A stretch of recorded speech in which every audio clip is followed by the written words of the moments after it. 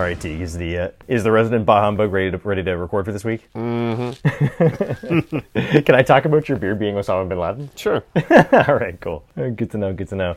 Okay, well, we're here. We're back. It is I, Joshua Osborne, host of Doom Talk Radio. And with me here is my co-host, Teague Henderson. Yeah, man. And Teague, how are you today? Very well, thank you. And yourself? Okay, not too bad. I feel like you're looking particularly Osama bin Laden with your beard today. Yeah, I'll take it. That was literally the first thing I thought of. It's the first thing you said. Like, wow, you're really looking like bin Laden. I mean, and to be clear, of course, obviously the rest is significantly less of a match. But yeah, maybe. I mean, I guess most of the people listening to this have never actually seen you. Right? No. So they don't really know that you're a fairly stereotypical, how would you describe yourself ethnically and visually? I don't know. Pretty stereotypical North American white male, Caucasian. Yeah, I suppose. I don't know. I mean, that's how you look, at least. The Caucasian thing fucks me off because, I mean, the Caucasus Mountains, they're not white.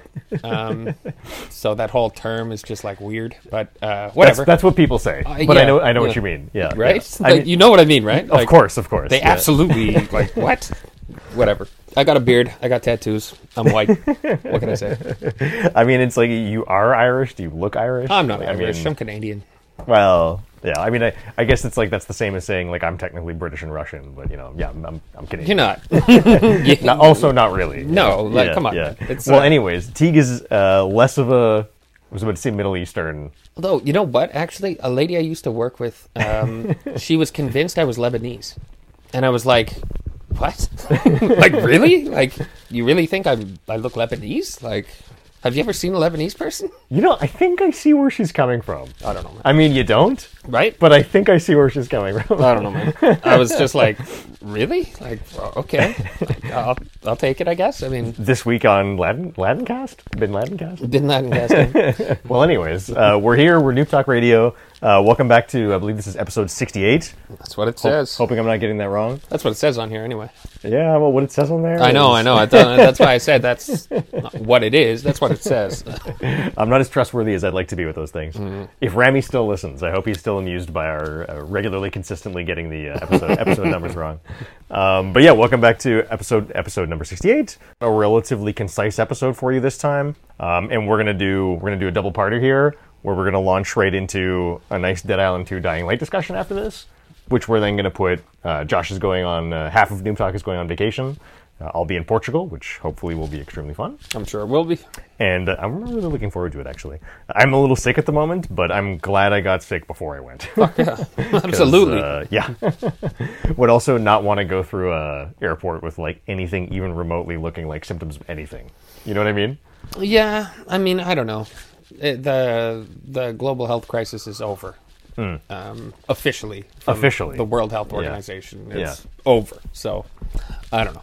The repercussions are felt pretty far, though. I mean, it's like, even with my dentist, I have a dentist appointment tomorrow that I'm hoping will still go smoothly. I'm not, like, coughing up a lung in the morning or anything, and they get really nervous. I don't know. But, we still get, like, advisory notices of, like, I know it's just, like, common across, like, pretty much everybody after COVID, but, like, there's still messages always being, like, if you have any symptoms of this, call us immediately.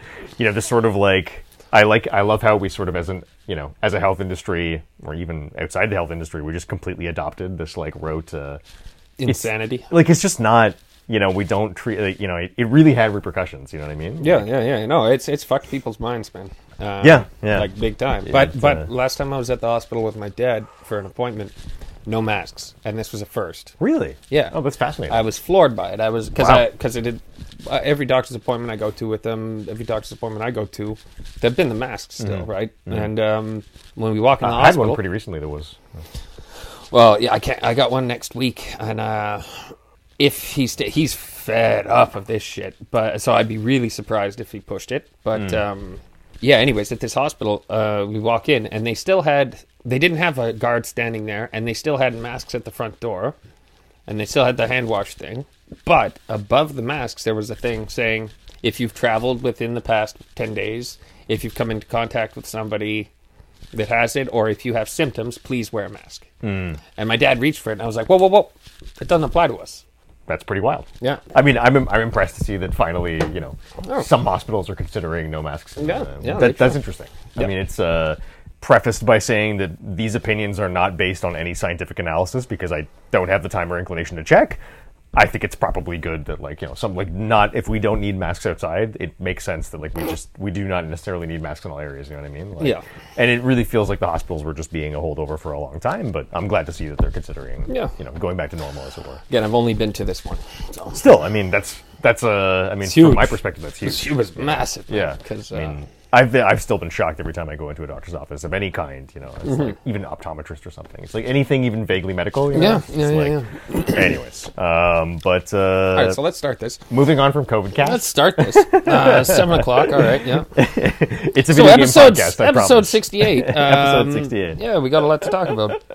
Actually, it's not so much. To start, do you want to go straight into the news, or do you want to do what we've been playing first? I say let's do what we've been playing. I mean, you were regaling me with Tales of Elden Ring before. Yeah, no, why don't you go first? I've been fucking with Elden Ring again, and I feel like fucking is putting it mildly in this case. Would balls deep be accurate, or is that too strong? It's the same thing. I guess it really You is. don't fuck without going balls deep. Jesus, and if you do, well, you're not doing it right. We definitely earned that explicit tag in the first 5 minutes of the podcast. Yeah, That's 100% earned. If you ain't going balls deep, you're not fucking. All right? Man, I really hope no one is listening to this. I mean, you know what my cousin told me? I call her my cousin. She's actually my god sister. We're not blood related. Yeah. It's just a convenient way of putting it. But my god sister told me recently at her cabin, which is right beside mine in the States, that actually her son listened to the show for a long time. Oh no. Her son's pretty young. Yeah, he's probably like 11 now. Oh, that's not old enough.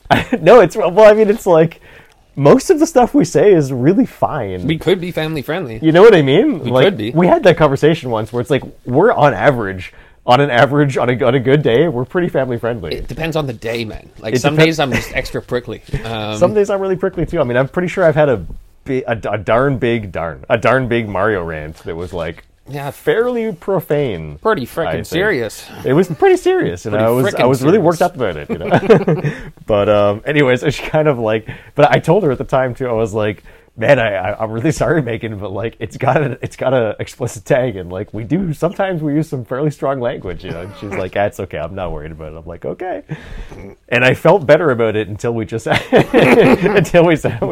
no, and I'm like, well, Well, the balls deep thing is, yeah. Maybe he's stopped listening by now. So. Yeah. Unfortunately, it has an explicit tag, so just keep our fingers crossed. Just add a beep, beep it. Maybe I'll bleep it out. I mean, I don't know. It's like I suddenly got concerned after that conversation with her. Fair. But anyways, no, it's funny. I've been going pretty hard on Elden Ring. Not too crazy, but been having fun with it anyways. Still undecided as to what build I'm going with. Which is kind of something you should, figure out before you start. But I mean, I feel like it's part of the fun.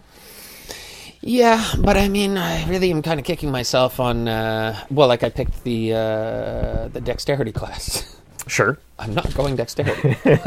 So, I mean, did you pick it because of the curved swords? Yeah, totally. That makes sense to me. But I mean, starting gear matters. Yeah. Some of the starting, I mean, not always, but some of the starting gear, I checked a lot when I was researching the game because I'm really OCD like that. Mm-hmm. Some of the starting gear you can't get until way later now. Yeah, like when I was selecting my cleric class, I took profit because of the stat layout, but I wanted the confessor gear, and I was really chagrined to see that the confessor gear is only acquirable in acquire. Is that even a word? Acquirable? That sounds can right. only be acquired. Can only be acquired in is it what's the Volcano Zone? Volcano Manor? I think it's Volcano Manor, which is really far into the game. It is. Anyways. You can get there kind of quick, though, too. But still, for a new... It was the first time I played the game. Oh, fuck yeah, no. Right? No. So, I didn't know any of that, yeah, the Iron Maiden sucks you up. No. I just cursed again. Yeah. It's hard to avoid. Golly gee. Golly gee, Willikers. Just, instead of, JC, you got to say cheese and fries. Cheese and fries. I like that. That's pretty cute. Anyways, so not on... what were you saying? I didn't mean to derail you. I've been going pretty hard on Elden Ring. Not crazy, but again, I hadn't decided on what I'm going with. I think for now, I'm going strength mostly. Can't decide between faith, arcane, intelligence. I'm going to have a backup for a weapon, A lot of weapons require one of those three things. Yeah, hybrid. Yeah, and some of the buffs, too. So I have no idea, but for now I'm just having fun. I might end up just doing the entire game and never deciding, and just being like, well, pure melee all the way, none of these other things. But what about strength faith?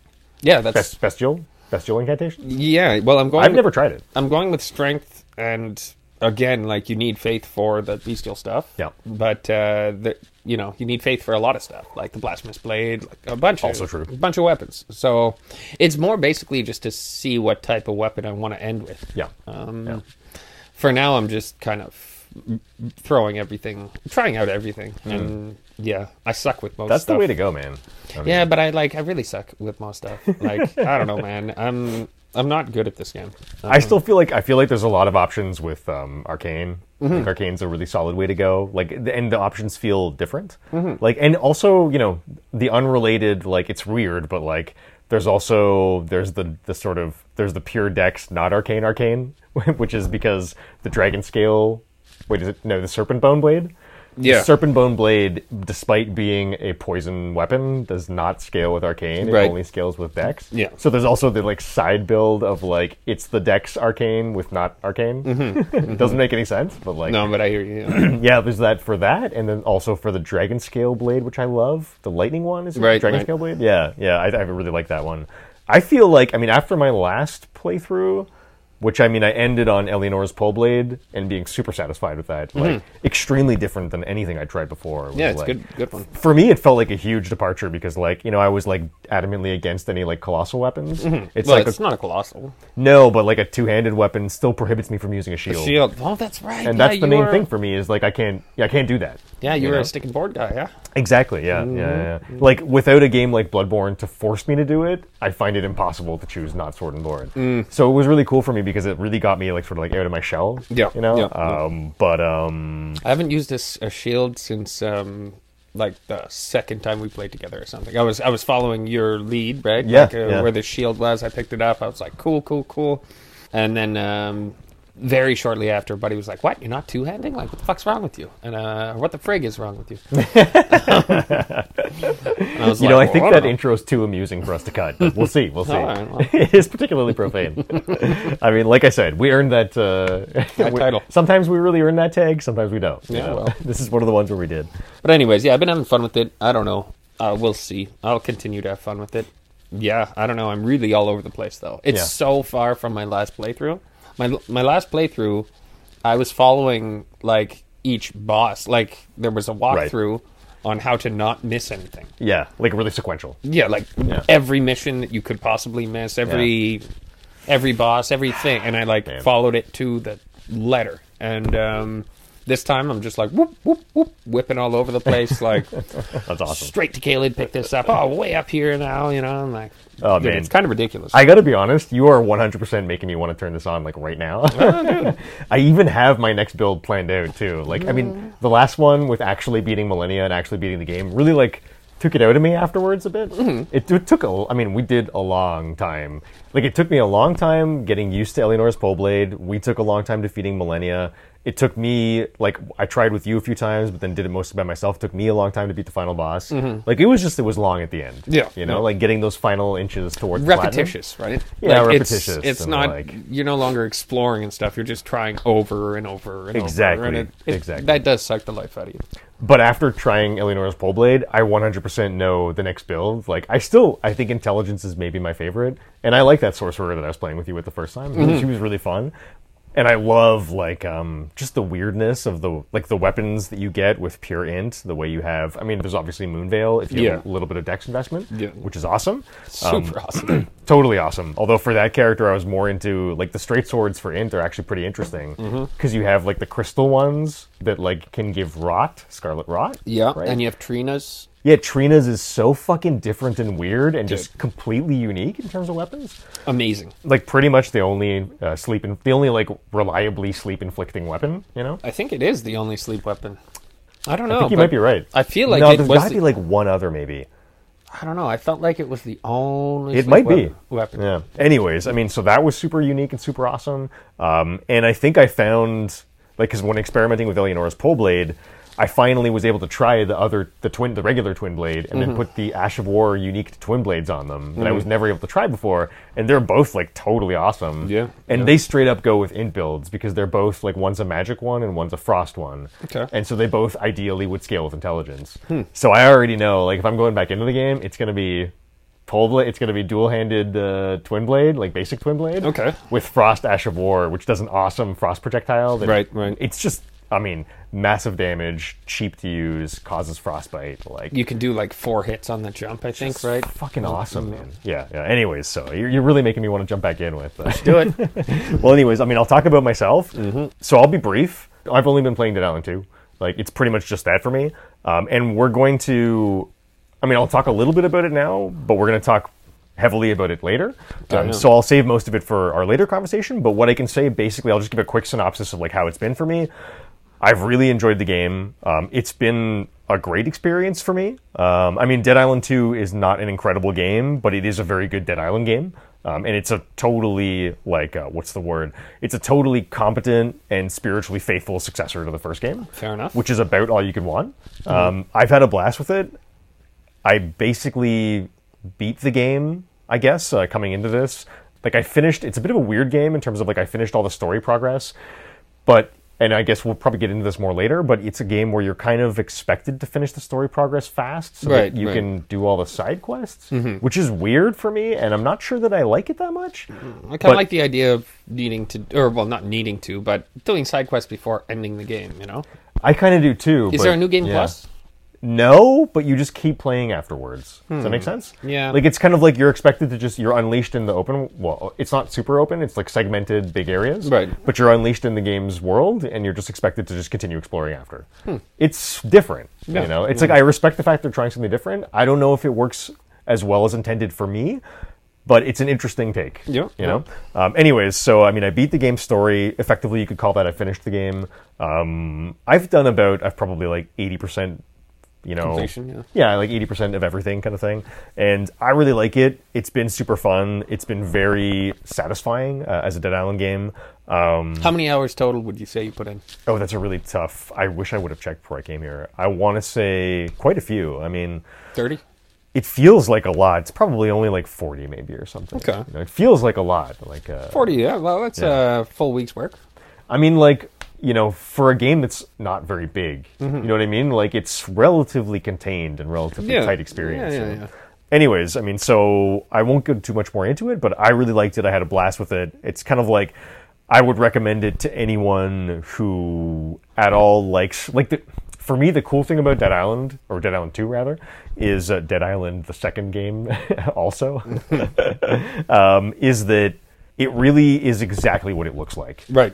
You know? So if you look up anything about the game and you're intrigued by what you see, it's exactly what it shows. Okay. There's nothing hidden. You know, there's no more than what's shown. There's no less than what's shown. There's no tricks. Have you tried the co-op?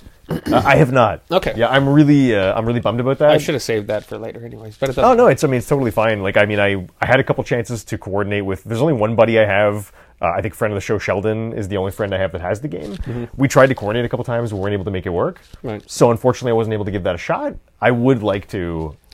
I just saw some really funny shorts of, I think it's Dr. Disrespect, throwing like toasters at like other players that are standing in a puddle. That's really funny. And just like electrocuting them. That is totally a thing you could do. You know, I was just like, dude, this is... It really looks like a fun game to goof around in. You know, and I mean, unfortunately, I can't say, but I can only imagine that if I had had a chance to go co-op, I would have 100%. Like, it would have just increased my sort of... For sure.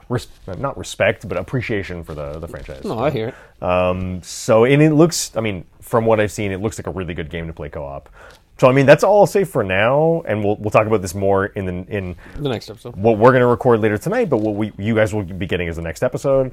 But suffice to say, I just had a really good time with it. Fantastic. And that's pretty much all I've been playing in terms of video games. I mean, I guess I'll say really quick too that I was able to go back to Cyberpunk Red, did an RPG session of that. Had our first session of, I think it's called Agents of Desire is the name. It's one of the adventures from the new adventure book that came in. Okay. It's really cool, and I won't say too much because my players might listen to this, or at least one of them might.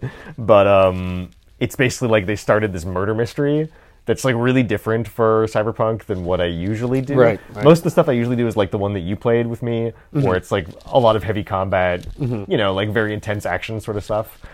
This is very much more like, okay, like someone was killed and or kidnapped. It's like Clue.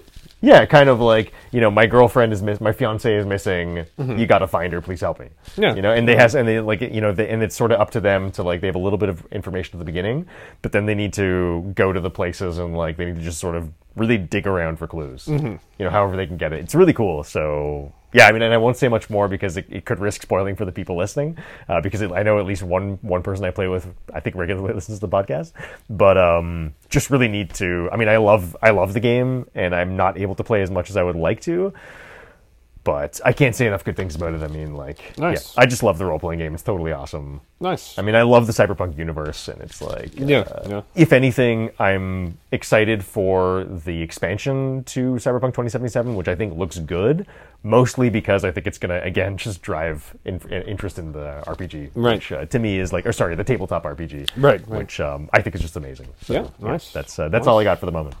But yeah, I mean, I guess we'll move on to the news. Let's do it. We've just got 2 news items for you this week, and then we'll get into some rapid fire. So moving on to number 1, UK blocks Microsoft Xbox's $69 billion purchase of Activision Blizzard may kill the whole deal. So that's... cheeky UK. That's actually...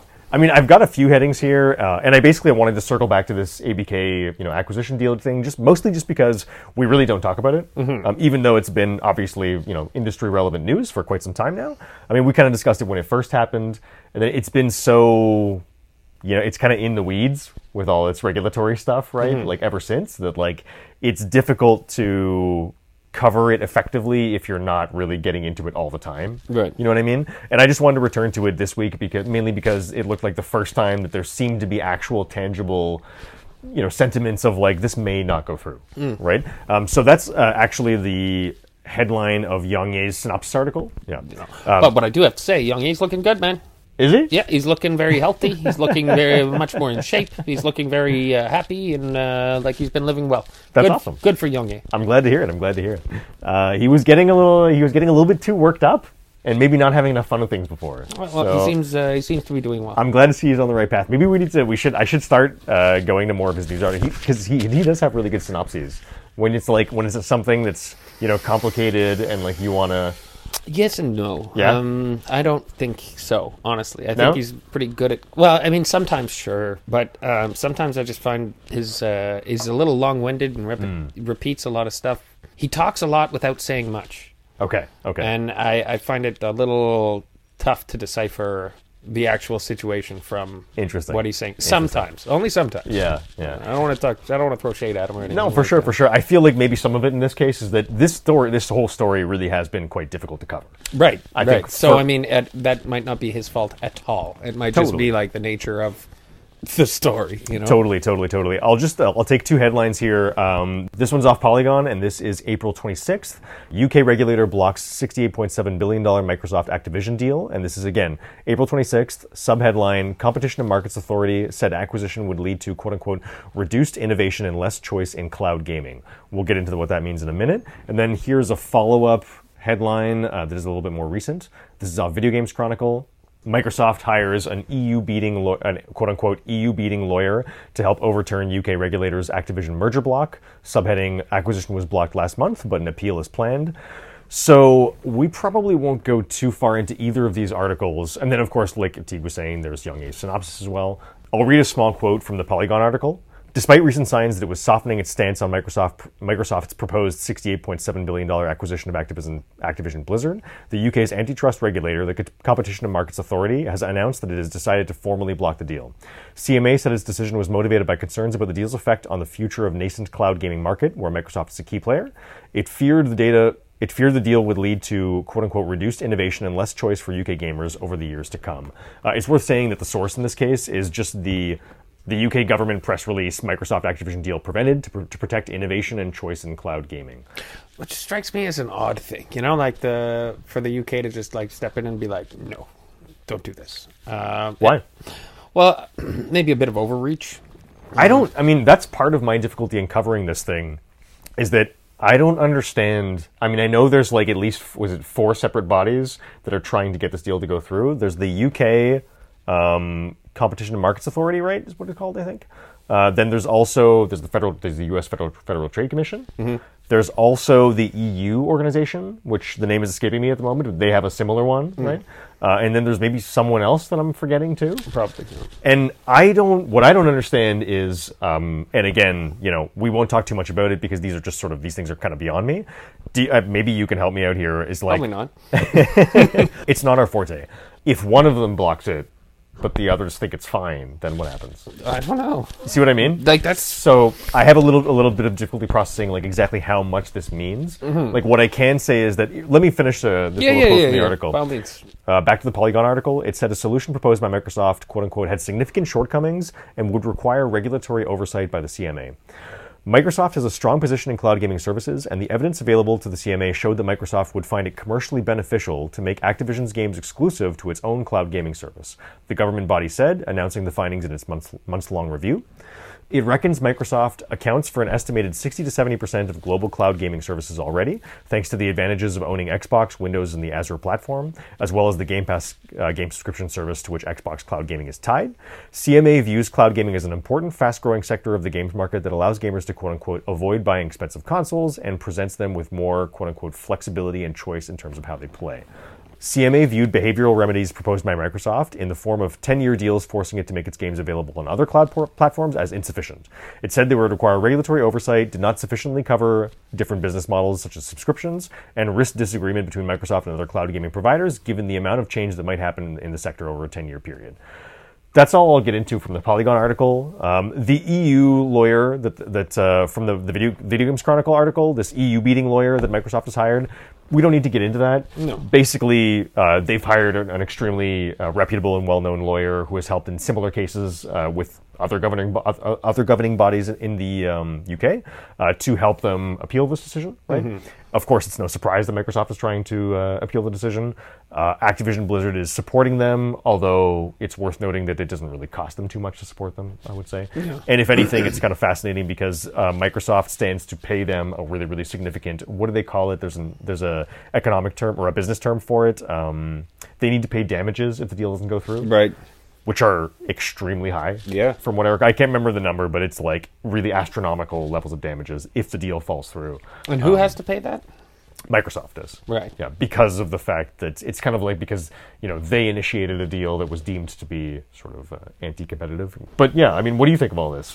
I honestly, I don't know. I don't know. I mean, I think it's interesting the angle of, like, I was initially confused by the sort of like cloud gaming news stuff I was seeing, but when they frame it in terms of just like, because of the fact that they have these services that are available sort of like at large and are like not console dependent, it's like it really gives them a lot of sway if we let them be the sole owners of this thing, and it's sort of like it's strongly within their interest to like make all this stuff exclusive to their streaming platforms. It kind of makes sense to me.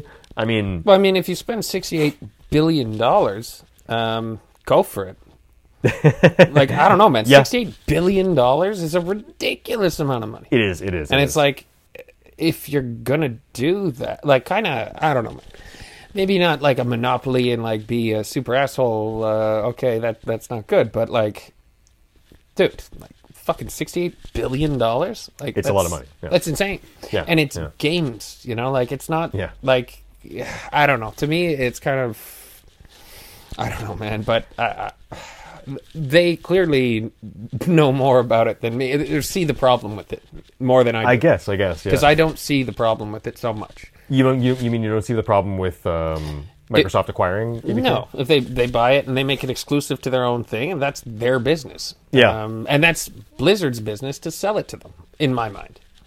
I mean, that's totally fair. Like, can you see the angles of not wanting to have a monopoly in the no. I think monopolies monopolies are bad, but again, it's not okay. It might be close to a monopoly on streaming games, but that's like one aspect of games. Yeah. And like, again, $68 billion. Yeah. I don't know, man. I'm just kind of feeling that, well, personally, I don't care. I don't. You know, really you want to care own that it all much either. You want to own everything. You want to make it exclusive to Xbox. It's like, oh, I can't play COD. Like, whatever, that sucks. But, like, dude, you spend $68 billion on it. You make that call. I mean, I do think it's probably bad for the industry at large, but at the same time, I mean, I feel like if you really This isn't want like to... food production. This isn't baby formula. This isn't medicine. This is video games. I mean, I hear you, but, like, you know, we have to sort of, like, if we want the industry to be taken seriously, you know, we have to treat it as, like, important, even if it's not, of course, you know, it's a on the luxury same level as...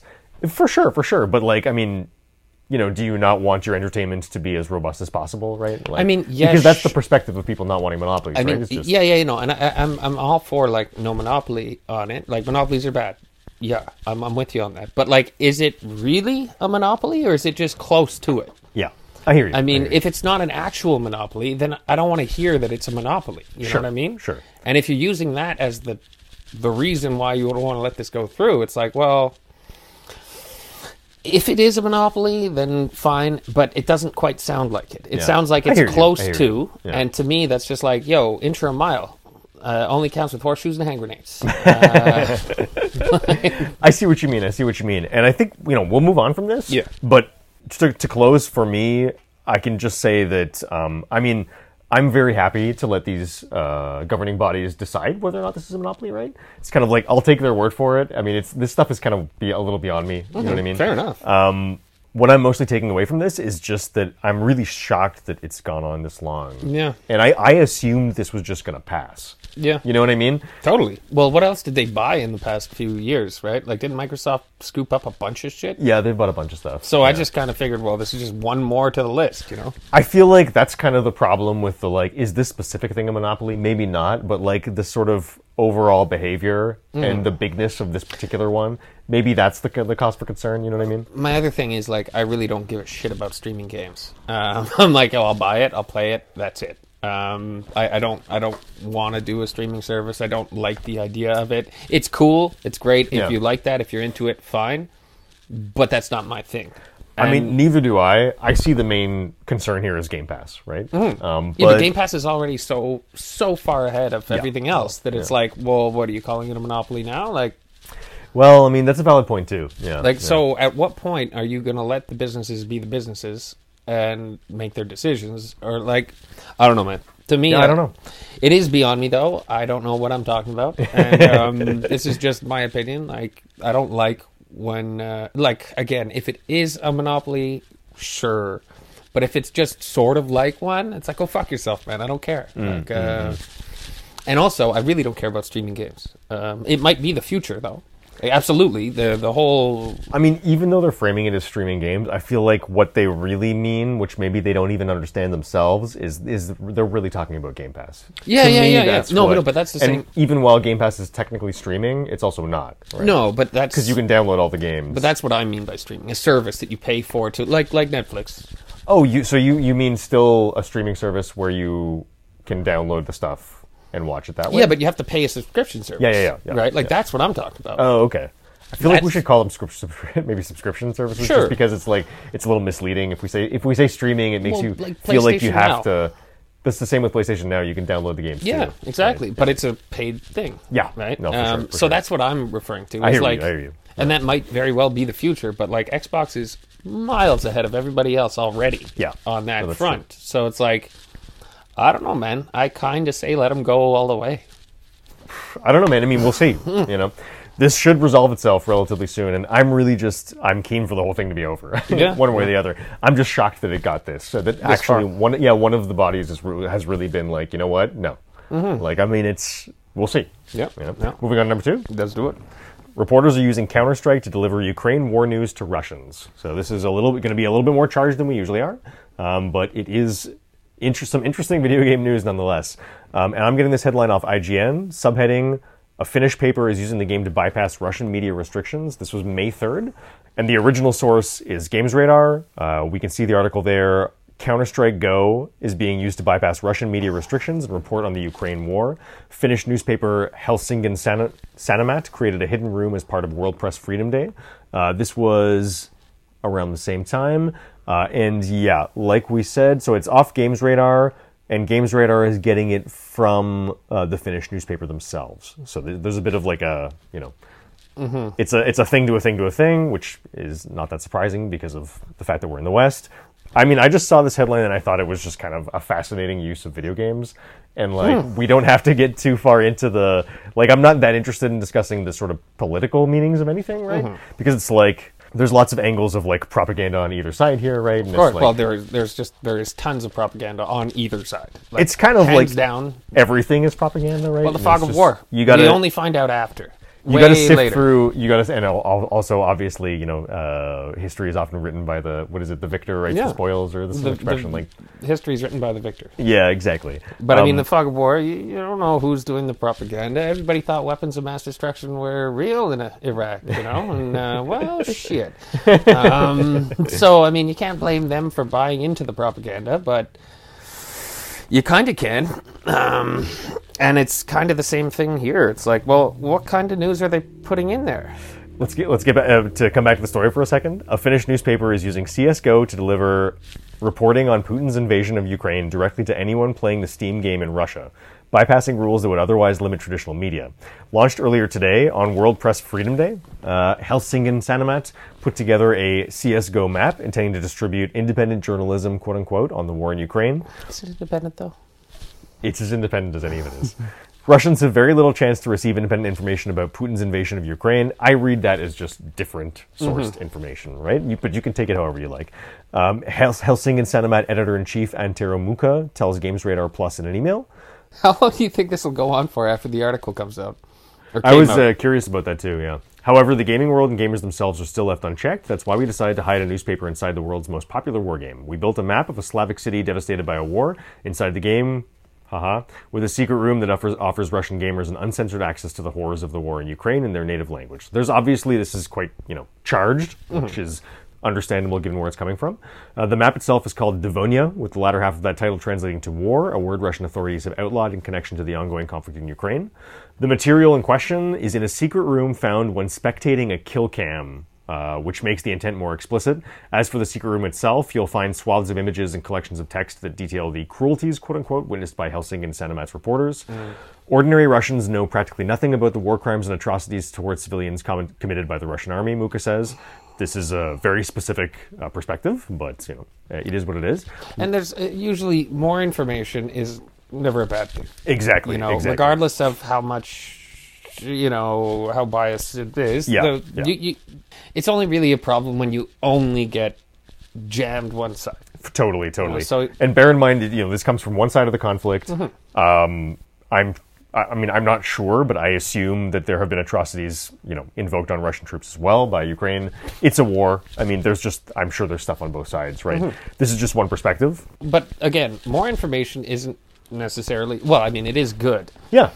Depends on the information sometimes, but I mean, still, the more the better, for the most part. Let them see everything and make up their own mind.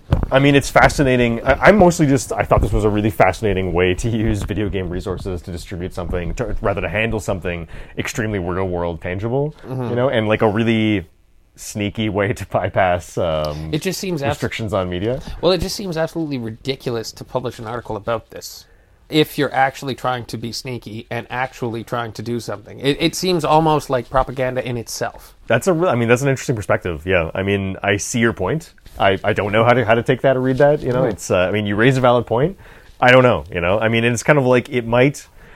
I mean, the fact that this is a Steam game might mean it's kind of like outside of the purview of a lot of stuff. You know what I mean? Like, and or so small that they wouldn't care, kind of thing. Who knows?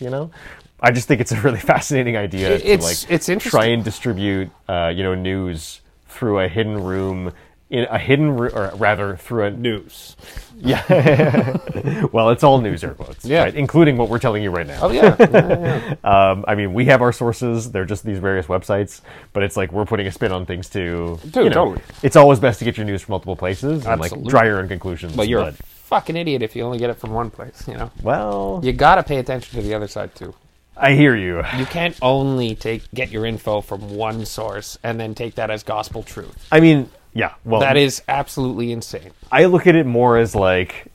I don't think that you could expect most normal people to look at more than one news source, but just also always try to be open-minded to being presented other facts, right? Well, when it's an actual serious situation and you read something that you're interested about, or you seems really, really crazy, then you really should look into it. Absolutely. You know, and that's all I'm saying. It's kind of like, you know, the way I can relate to that kind of stuff is like when I see, for example, video game news about a topic that I'm really into, there's a lot of cross-referencing that's going on there. For sure. Right? Like, for sure. No, it's rare that I care that much, but in the cases where I do, like, yeah, definitely, like, I'll be checking more than one article kind of thing. You know what I mean? I mean, come on. Anyways, but yeah, it's a fascinating story, and like, you know, we'll move on from this, but also in the news was like, you know, Ukrainian troops using Steam Decks to pilot their like yeah, no, I saw that too. Yeah, just kind of like really weird and out, and it's like funny because I mean, you were telling me about this like Air project. Force.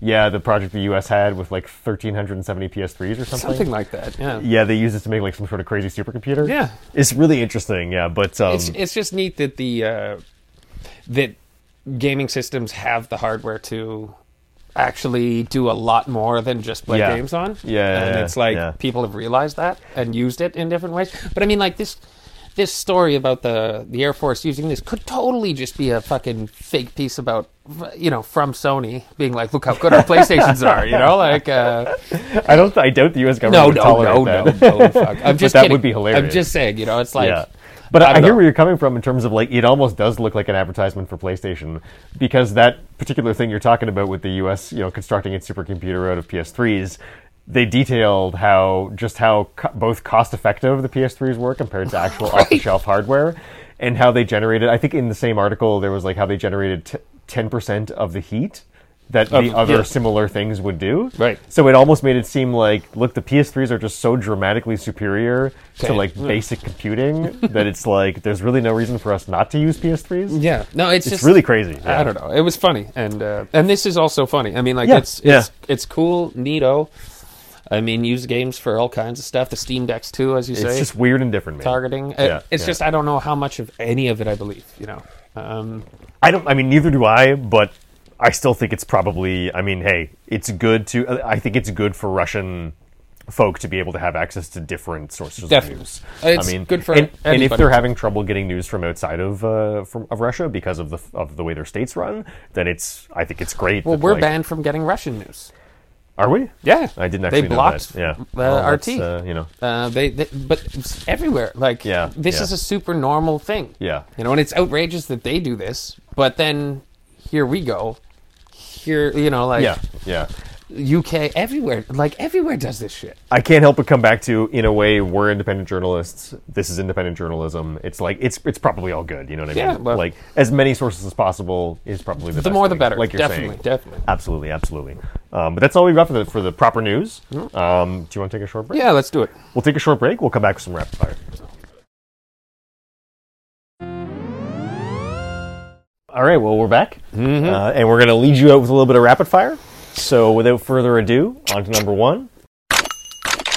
Starship Troopers Extermination Early Access Preview. I got this off IGN. They have a really nice sort of like, you know, several page long preview with a bunch of experience with a hands-on build. This is by developer Offworld Industries. It's currently only on PC. It is in Steam Early Access, I want to say as of now. Is that correct? Yeah, I believe it's there. I think both the games we're going to talk about. Early Access, yeah. Preview. Yeah. They got a little bit of early access. They got it early access. It actually comes out on early access on May 17th. Oh, okay. Soon. Very, very, very soon. And to read I'm going to read a really quick summary here. I'm just getting this off a wiki. It's an FPS game set for early access release 2023, like we just said, May 17th. It's a 12-player PvE first-person shooter for PC, inspired by the 1997 film. It's a squad-based game that features large-scale battles against the Arachnids. Players will operate as a trooper in the elite Deep Space Vanguard as one of 3 playable classes: Assault, Support, and Defense. New perks and gear will unlock as players progress in the persistent class progression system. Enemy Arachnid types include Drone, Warrior, Gunner, Plasma Grenadier, Tiger Elite. Up to hundreds of bugs can be on screen at once. So yeah, I mean, and after reading the sort of hands-on preview, it sounds like there's a bunch of like sort of base building stuff too. Like there's a lot of places you can. I'm now getting we're going to talk later about this game called Silica, and I'm getting confused, yeah. Yeah, I'm getting really confused between the two because they are extremely similar. Well, the bugs really look like these bugs in Silica. You know? Yeah, they kind of do. They really do, man. Like, it must be loosely, I don't know. I mean, to me, Silica is Starship Troopers inspired. Totally. You know, just doesn't have the actual license. Right? Yeah, like Starship Trooper Halo. Or Yeah, something, kind of. You know? Kind of, like, yeah. And or even Starship Trooper, no, more like Starship Trooper Command and Conquer, maybe? Because Silica is the one that has RTS elements, right? Does it? Yeah. RTS, is that... Real-time strategy. Okay. Command and Conquer is RTS. Was it? Yeah. Dude, I haven't played that game in like 25 years. I'm only using this as a reference point because I know you actually have played Command and Like Conquer. 25 years Yeah, ago. yeah, it's like top-down. You know, no, I like remember StarCraft and shit. Yeah, I thought it, for some reason, I thought it was like turn-based or some shit. No, it's not turn-based, yeah. Okay. Yeah. I mean, you know, turn-based games that are in that genre maybe just don't necessarily look that different from an RTS one. But So this game, I didn't realize this game was RTS. Is it just, it has some... Well, hang on, Starship Troopers isn't. No, Silica. Silica. Yeah. So, but is it pure RTS or it has some RTS elements? It's not pure, it has RTS elements. Okay, that's why I got thrown off, because I was like, yo, it looked like you could control the bug and you're fucking eating stuff and like, Totally. I don't know. But let's get back to Starship Troopers. Yeah, no doubt. Um, I've been waiting for this game for 25 years. Dude, I love the movie. That's awesome. The first one. Yeah. And I mean, like, that's... I mean, me too. Whatever. I mean, maybe it's a bit of a stretch that I've been waiting for it, but I mean, I've been surprised that it hasn't come out yet. Well, I mean, we've had... I don't know anything about them, but there have been Starship Troopers games that have come out, I think. Really? Just nothing really of note as far as I'm concerned, you know? Okay. Like, I don't think this is the first Starship Troopers game that's been made. It's the first I've heard of. Well, that's just it. I mean, I think the ones that have come out... I mean, there was a Starship Troopers Terran Command. Okay. That's an RTS game. I mean, it's... There, like, I think that there are games every now and then, but... They just don't... They tend to not reach the sort of... potential... The global mindset when Right. they're sort of, you know, they're underneath a certain level of, like... For whatever reason, they didn't hit. Right. And I mean... This game that's coming out, this Starship Troopers Extermination, could very well be in that category. We just don't know yet because it's not really technically out yet, you know what I mean? Yep. And all we have to go on is this early access preview. But the early access preview, I thought looked pretty cool. I What did thought you so think? too. Yep. I mean, it basically has a lot of first-person squad-based combat against a whole lot of bugs. It sort of gave me some World War Z vibes, honestly. Which, Yeah, like, I made feel me you. a little questionable. I was like, but at the same time, the building, the reconstruct, whatever, like, that shit looked dope. Yeah. Like, that's what I want for a game like this, right? Totally. I mean, and I feel like of the two, because we're going to talk about Silica after this, of the two games, this one looks probably most likely to come to console because it doesn't have any sort of complicated, not console working stuff. Right. Like, it's pretty much just a straight-up FPS. Yeah. Just coordinating with friends, and, like, it's very, you know... Vanilla. Yeah, I mean, and also would translate easily to a console. Yeah. Right? Like, there's nothing complicated there. So... I mean, yeah, I don't know. I think it looks really cool too. Like it mostly just I have no idea if it'll be good, and it's like from the gameplay we've seen, it kind of looks like it could totally go either way. It's more just that these type of games, I feel like we just don't get enough of them, and like anytime that it's like fun action stuff that's a little different, using a license perhaps in this case that you know is not used all the time, experimenting with that kind of stuff, like that's sort of what I love, you know, like kind of reminds me of, you know, when our favorite Gen Zero guys, they made that what was that Xbox game called, the dinosaur one? Oh, fuck. Extinction? Second Extinction? Yep, Second Extinction. Yeah, they made Second Extinction, which by all accounts is really so-so. You know, like, although at the same time, you know, Generation Zero had pretty awful reviews and we loved it. And I loved it, yeah. For sure. I mean, I loved it too. But Second Extinction, I mean, if we were able to play it, I'm sure we will. I mean, I know I would at least. I don't know if you would, but... Probably not, honestly. Well, it'd be on like a 50% off sale by now. You know what I mean? Still. Like, I probably would have convinced you to try it. Dude, I still half have like off. $21 on my account for God knows how long. Last game I bought Back for Blood. Wait, the Left 4 Dead successor? Yeah, Back for Blood. Yeah, I bought that. I tried it. Like, it was like $20, $18 or something. I tried it once, and I was like, yeah, no. Really? Yeah, I think I was like really tired. Maybe I was like drunk or something. I don't know. But I remember seeing it on the store for like dirt cheap, and I had like $40 on there, and I was just like, meh, why not? I remember having this conversation with you over text at the and when it was happening. I was very unimpressed by it anyways. Yeah, so, I mean, do you think you'll give it another try? If somebody else plays it, yeah, I'll play with somebody, but I'll never turn it on again by myself. You should give it another shot for just like an hour or something. Not by myself. I mean, just in a different... It's not interesting enough to play by myself. Yeah, fair. It's not the type of thing I want to do. I mean, I'm not that into it either, although I never was. But I know my friend Matt tried it, and he was really pleased after he finally gave it a shot. Mm-hmm. So that was enough to make me think twice. When I look at it, I'm kind of like, I'm unenthused, but at the same time, when things get support from people I know and that counts for a lot, so. There was just a fucking bit of a cheapness to it that just rubbed me the wrong way. And I think I know where you're coming from with that. And I was just... it just rubbed me the wrong way. So, again, like anything, it seems like you could have a hell of a lot of fun with friends. Mm-hmm. I don't have any friends that play it, so fair. But again, flipping a coin can be fun with friends. Throwing cards into a hat can be fun with friends. Anything can be fun with friends. True. True. So that's not saying much.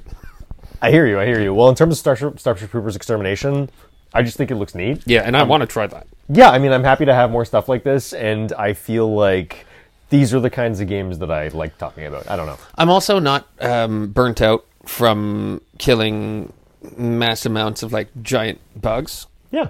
I am burnt out by zombies, or with zombies. So, I feel like this, add the nostalgia too, whatever. Yeah, there's all totally. kinds of things about this that just rub me the right way. Mm-hmm. And there's all kinds of things about Back 4 Blood that just rub me the wrong way. That's fair, that's fair. That's it. Well, I mean, we'll see. Yeah. Early access, it'll be out May 17th.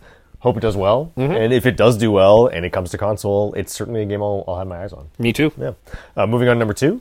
Project Bloom, Pokemon Studio teaming with Private Division for a quote-unquote ambitious samurai game. I'm getting this news off IGN.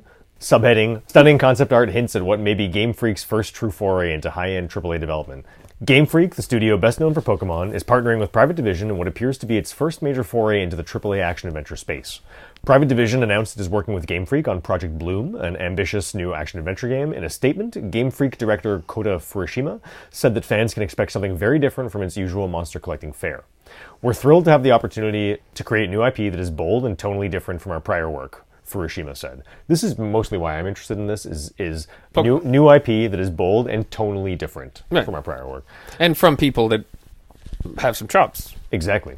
From the beginning, Private Division was the publisher we wanted to work on with our new game. Their track record and global expertise gives us all the confidence to create a sweeping new action-adventure game that we can't wait to share more about in the near future. Private Division head Michael Waraz added that the publisher is honored to be the first Western publisher to be working with Game Freak. Along with the announcement, Game Freak and Private Division included the new project's first piece of concept art, which features a samurai standing in a forest grove. The evocative image, in which the samurai is dwarfed by massive gnarled trees, suggests that the new game will feature a greater scope than that of Game Freak's projects to date. I really do think that picture is nice. Oh, the picture is gorgeous. Little is known about Project Bloom, including its platforms. It's confirmed to be in quote-unquote early development and is expected to launch sometime between April 2025 and March 2026, so extremely early days. Like you were saying, concept art is really quite nice. Mm-hmm. But, there is, it's not... It's too early to talk about, really. It's totally too early to talk about. I mean, the concept art is cool. I'll give them that. Mm-hmm. And the most interesting thing about it to me is just that it indicates that this is very different than Pokemon. Right. And that's the exciting thing for me, is just that, like he said earlier, this is just a very tonally different work than Pokemon. Yeah. And like you said, I mean, they do have chops. The IGN article was bringing up the fact that a couple of the recent Pokemon games have had some technical difficulties. Right. That's not untrue, but at the same time, I feel like it's not that relevant, just because I know, of course my experience is more limited than some, but having played Pokemon Sword and Shield extensively, Pokemon Sword and Shield is, to me, as polished as the best Nintendo game I've seen. It's it has that completely Nintendo level of, perfect polish, where it's pretty up there.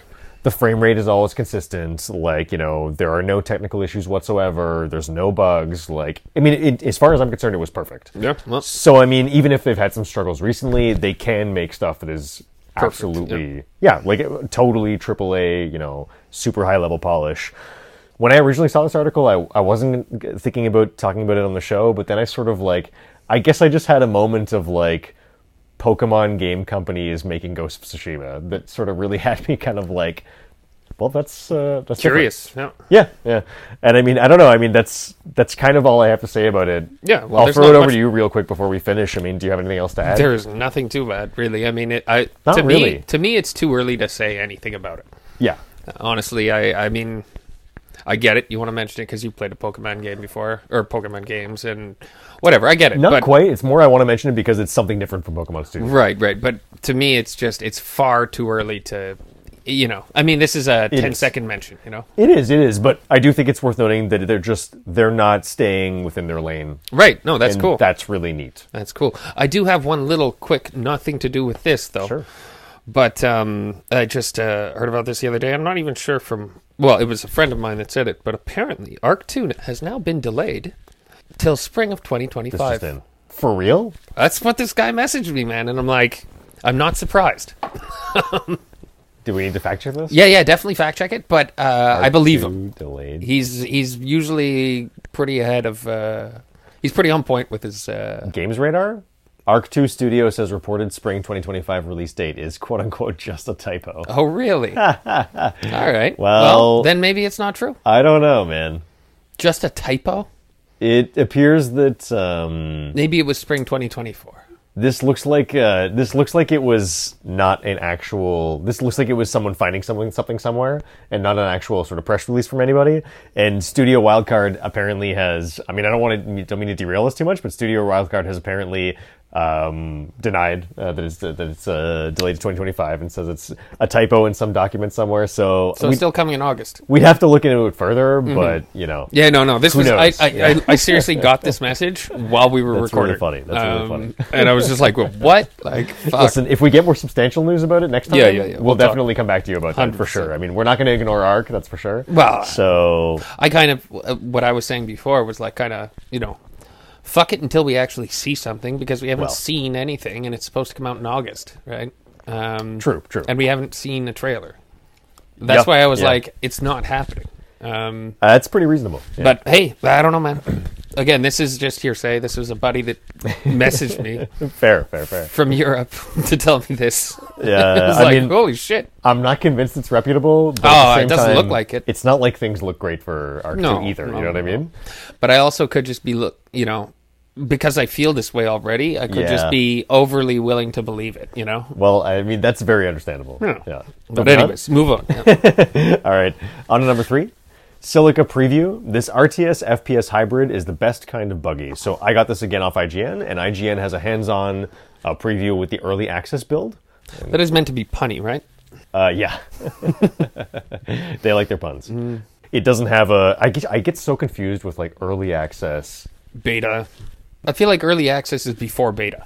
I feel like early access and beta are like not compatible in a way. Like I feel like Almost. the type of games that get betas are usually more AAA stuff that don't have the concept of early access. You know what I mean? Like, and then early access more often applied to Steam type stuff. I feel like you're right about the Steam thing, But there's often get early mixed up. access to stuff. Maybe some of the you early get early access if to you a beta, Yeah, which is not the same thing as Steam early access. I don't think so. No. You're right. You're right. Okay, that's yeah. It's super confusing. Yeah, definitely. But Silica is out in early access, and IGN just spent some time with their hands-on preview, right? And they have a really nice breakdown on their site. You can go read about it. I thought it was really interesting. I mean, I've seen the trailer, I've read the preview.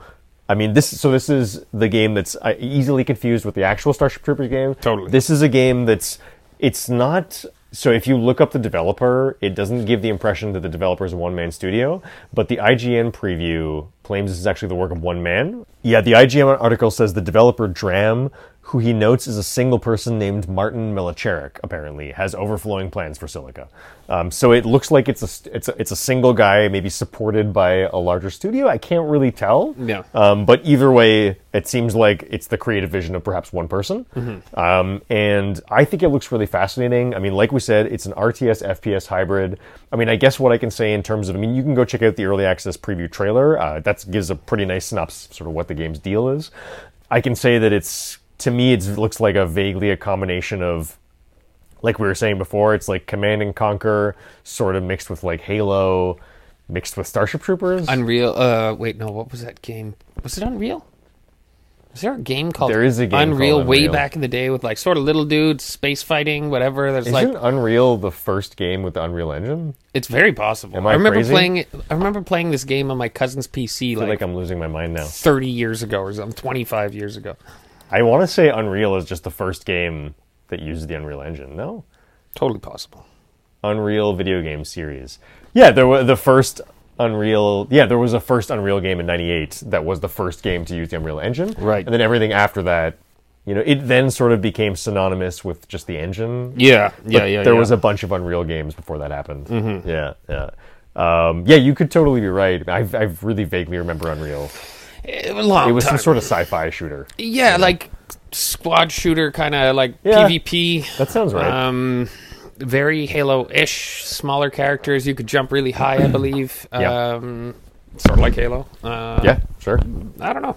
Again, we're talking 25 years. It's been a minute. With some Yeah. heavy drinking in between. My memory might not be the best. But yeah, I mean, what did you think about this Silica preview? Cool, man. It looks cool. I think it looks awesome. Like, Not for me, but I mean, it looks very cool. yeah. Just the fact that it's got this RTS stuff, I'm like, meh. Well, I mean, that's to me, that's the cool thing about the game is that it also has like 3 modes of play, right? There's the sort of the full package, the Silica full package, if you will, not explicit, where you have all of the RTS elements and the FPS elements, and it's like you control squads of dudes and like factories and machines that build things, right? But then you also can drop into specific command of any of them in an FPS way. Which is cool. It's really, really interesting. And in this mode, you have like, I think, because there's 3 factions in the game. There's 2 human factions and there's the bugs. Right. And each of them can be on the map, right? Right. And they're all fighting each other. Mm-hmm. So that's the full package, right? Mm-hmm. But then there's also, they talk about you can play the game just co-op FPS, where it takes out the RTS elements and it focuses on just that layer. Right. And then there's like strict arena fighting at the same time, where it's just like, free-for-all deathmatch kind of thing. But you can control each of the different fractions presumably controls differently and has like different units and stuff. Right. So I don't really know how all that interacts, but they're really, I mean, this game is like, it's really kind of, the ambition level here is like way up there. It's insane, Like, it kind of reminds me of, it makes me think of Dust 514, which was that, that PS3, the game that was supposed to link up with EVE Online, and you would resolve the giant scale battles of EVE Online in the tactical ground-based shit in first person. That's what I was thinking of too. I couldn't remember what game it was though. Yeah, Dust 514, which is one of the best names I've ever had. I mean, to me, that's one of the greatest names of a video game ever. Like, it looks like the video game was terrible, and I still regret not playing it to this day, but listen, it is what it is. But yeah, I mean, this kind of makes me think of that in terms of level of ambition and like what it's going for. I mean, it's really like, in the preview, so you see the guy, you can control a dune buggy, you can drive the dune buggy, and it's like, you can be on foot and like shooting your assault rifle. You can drive the cars. Then it shows like a guy playing as the bugs, and you're controlling bugs in like third person. You're just like skittering around like it looks sand cool. dunes, like attacking dudes as these weird Starship Trooper bugs. Arachnids, yeah. Although I guess they're not called that because of licensing issues in this one. No, but it's just really weird. It's really out there. I'm really intrigued by the idea. Unfortunately, the chance of this coming to console is slim because it has RTS elements, right? Yeah. And while RTS is not completely unknown on console, like there's Halo Wars on Xbox, I know there's others that I'm not thinking about at the moment, but like it's not unheard of. It's just not common either. Yeah. There's like the Lord of the Rings games that were RTS on like they were on PlayStation also a little way. I want to say maybe PS4 generation or PS3 generation. I can't remember. But yeah, there was some Lord of the Rings real-time strategy games on PlayStation. So it's like it has been done. It's just not frequent. Right. And for like a smaller time person like this, because they seem kind of small time, it's maybe a stretch. But, when you look at the game's action and first person and stuff, it feels like it would look at home on a console. Yeah. So I'm also not completely without hope, if that makes sense. Yep. But yeah, I mean, Silica, crazy weird RTS, FPS, hybrid. I mean, I don't have too much more to say about this. Do you have anything to add? No. I mean, it looks cool. It does. Like, give it a check out. It's different. It's weird. I love that. Yep. Moving on to number 4, Guerrilla Games co-studio director promoted to PlayStation Studios role. I'm getting this off Video Games Chronicle. I'll read subheading here. Horizon developer has restructured its leadership for the second time in 3 years. So we won't get too far into this, but basically, here's a little snippet from the article. Guerrilla Games co-studio director Angie Smets has been promoted to head of development strategy at PlayStation Studios, SIE, announced on Monday. Smets, a 20-year veteran of the Horizon and Killzone developer, has served as a studio head for the past 3 years alongside Jan Bart van Beek and Michiel van der Loo. Her departure will see another shakeup in leadership, with Jan Bart van Beek keeping his studio director role alongside newly promoted Joel Eschler, previously production director, and Hella Schmidt, previously general manager. Michiel van der Loo will be stepping away from his studio leadership role to focus on leading technology and strategy for the game's Decima engine.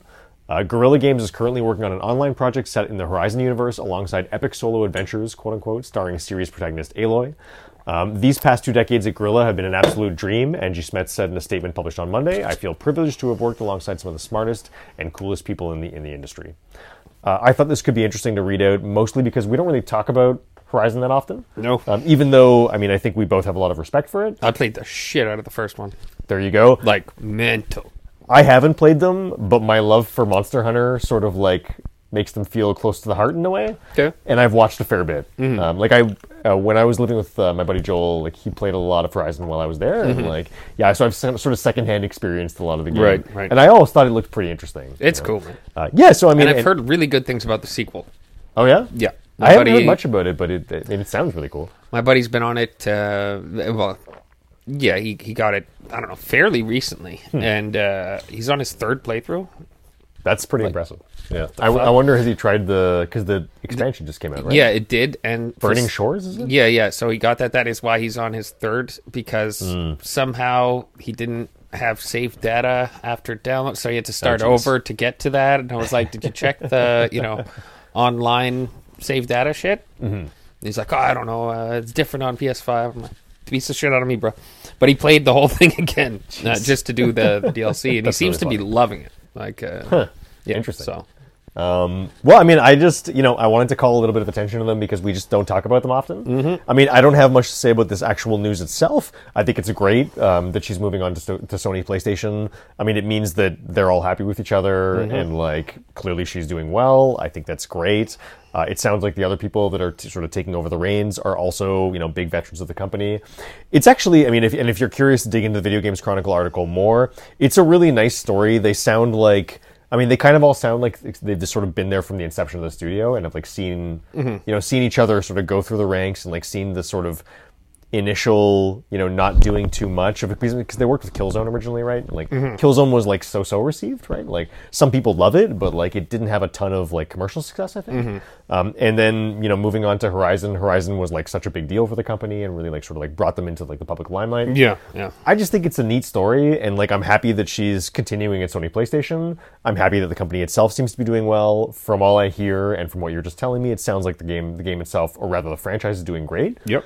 And also, when I saw this article, I didn't realize that they were working on an online project, which is going to be, apparently it's like an online co-op project.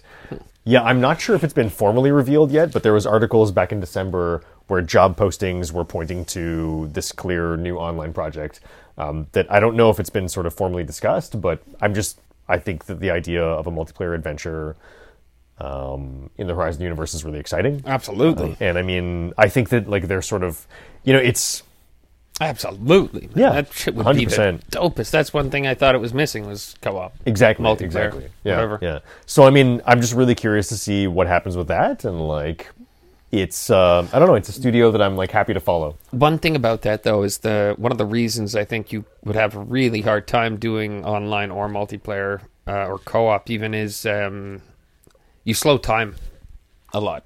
So it's like in Red Dead with Deadeye. It would slow time. Or Fallout. Remember Fallout? Yeah, when you totally. go into VATS, it like kind of freezes a bit. Yeah. Or really slows down. They couldn't do that with the online one. So it was different. And, I mean, you could probably pull something off like with this, but the whole thing is shooting off specific parts on the beasts, right? You kind of need it slowed down. Like, so when you're diving or sliding or jumping or whatever and shooting, it's like, if you want to hit those things, it's going to be kind of impossible to do real time. But that's the only problem I see with it. I mean, yeah, they'd have to like rework the system somehow. Like, I mean, Fallout was able to do it, right? When they went from like Fallout 3 to like Fallout. No, it was Fallout 4 to 76. Thank you. That's what I meant. Yeah. And they pulled it off, but wasn't great. Right. It kind of made the VATS like, I don't know. It changed a lot of it. I didn't mind it so much, but it changed it. So and personally with Red Dead, like I actually enjoyed the online version more than the story. I found the slowing down time on that like not good. I didn't like that. But I barely played it. Yeah. Solo. So yeah, I mean, I don't know how they would manage it, but at the same time, like, I feel like they're a very talented studio, and like they seem to not have difficulty handling, new gameplay stuff. Otherwise, figure right? it So out, I'm man. like, I can only imagine that they probably got something in mind they're gonna figure it I out. assume would work, But No doubt. I'm excited to see it, whatever it is. Yep. But yes, that's it. I mean, I just thought it was a nice story, and happy to see them working on a co-op game. For sure. Would definitely have my eyes on. Yeah. I mean, especially with like the my Monster Hunter experience too, which I really loved. It's like it's kind of like you don't want to tread. It's like you need to be different than Monster Hunter, but I already think the Horizon universe, maybe just by lore itself, is like different enough. So it's like. And I mean, I would say Monster Hunter has already proven that like that kind of thing really can work with friends, right? Yeah, so, totally. Could be neat. Yep. Yeah. That's all we've got for you for this week for Rapid Fire. It was a short episode. I mean, we went on some rants that sort of drew it out, but it's been a nice, tight and sweet topic list.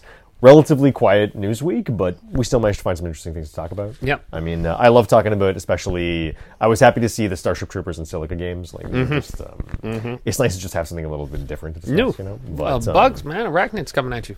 Hey, man, I mean, I would say that if nothing has changed other than this, since we're starting to record this podcast with you, I'm more keenly paying attention to like sort of like fun with friends co-op stuff than it used to be. You know what I mean? Yeah. It's kind of changed my focus towards like appreciating just how kind of baseline fun that stuff is. Dude, it's just like it's like socializing, but not really socializing. You Yeah. know, it's weird, but it's super nice, especially in the winter. It's just nice to be able to mess around with friends in your own house. 100%. Nobody has to go out. Totally. We'll leave it there for now. Very good, very nice. Hello, chicken nugget.